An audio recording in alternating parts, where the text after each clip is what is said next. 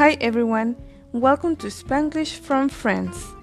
At the end of the podcast, do not forget to add yourself, share, and visit us on Facebook at the group English with Yola with a Y.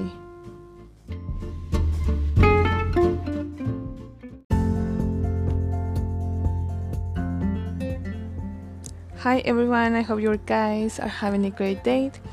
And today we are going to continue to read Becoming from Michelle Obama. And we already start chapter 12 and we stop the last reading. We stop at page 165 right on the top. So today we are going to continue to read that page. And here we go. I was 9 years old at the time. I knew nothing about love and commitment or conquering the world. All I could do was conjure for myself shimmery ideas about what love might be like and who might come along someday to make me feel that strong. Would it be Michael Jackson, Jose Cardinal from the Cubes, someone like my dad? I couldn't even begin to imagine him. Really, the person who will become the you to my I? But now here we were. Trinity Church had a dynamic and soulful reputation.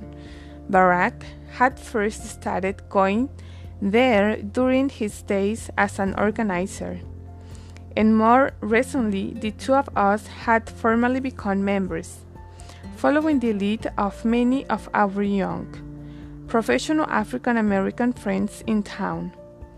The church pastor, the Reverend Jeremiah Wright, was known as a sensational preacher with a passion for social justice and was now officiating at our wedding. He welcomed our friends and family, and then held up our wedding bands for all to see. He spoke eloquently of what it meant to form a union and have it witnessed by a caring community. These people who collectively knew every dimension of Barack and every dimension of me. I felt it then, the power of what we were doing, the significance of the ritual, as we stood there with our future still unwritten, with every unknown still utterly unknown, just gripping each other's hands as we said our vows. Whatever was out there, we had stepped into it together. I had poured myself into planning this day. The elegance of the entire affair had somehow mattered to me. But I understood now that we really mattered. What I had remembered forever was the grip. It settled me like nothing else ever had. I had faith in this union, faith in this man. To declare it was the easiest thing in the world. Looking at Barack's face, I knew for sure that he felt the same. Neither one of us cried that day. Wow, nobody's voice quivered. If anything, we were a little giddy. From here, we had gathered up all several hundred of our witnesses and roll on over to the reception.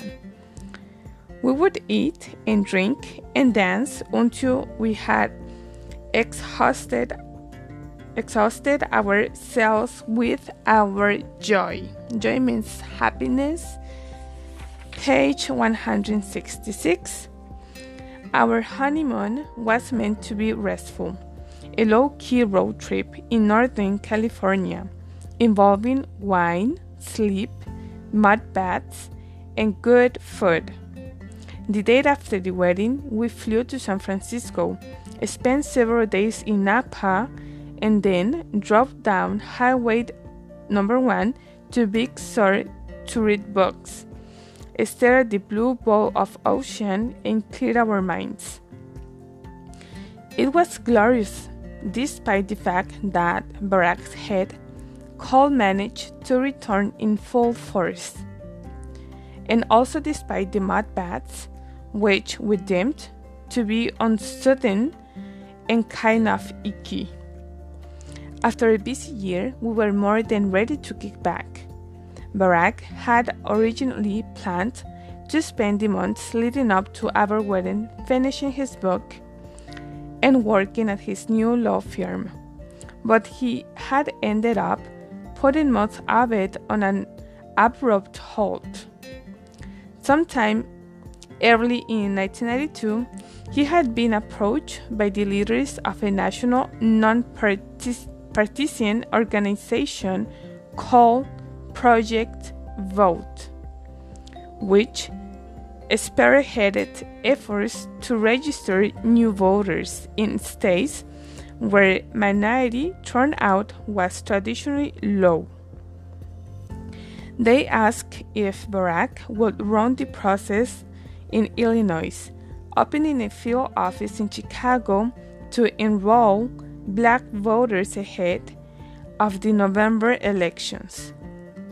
It was estimated that about 400,000 African Americans in the state were eligible to vote but still unregistered, the majority in and around Chicago.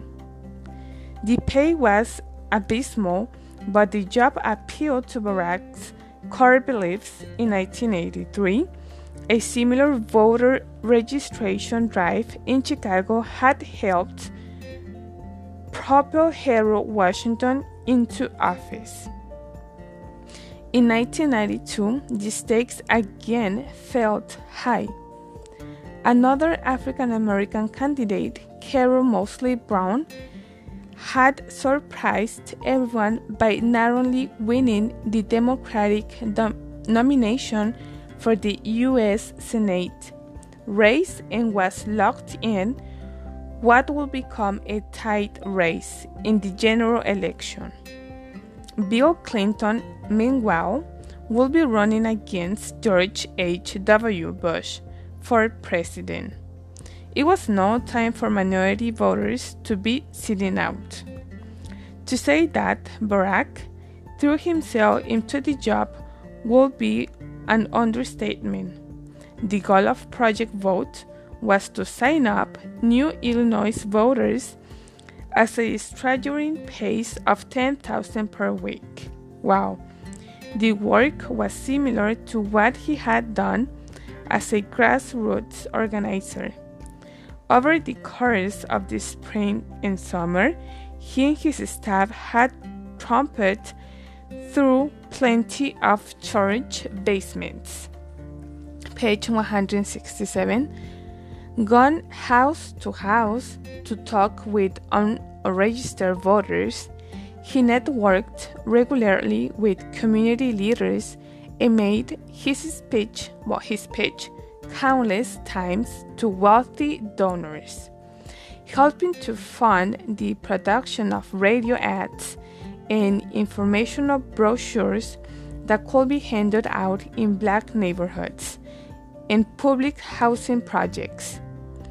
The organization's message was unwavering and clear, and a straight reflection of what I knew Barack felt in his heart.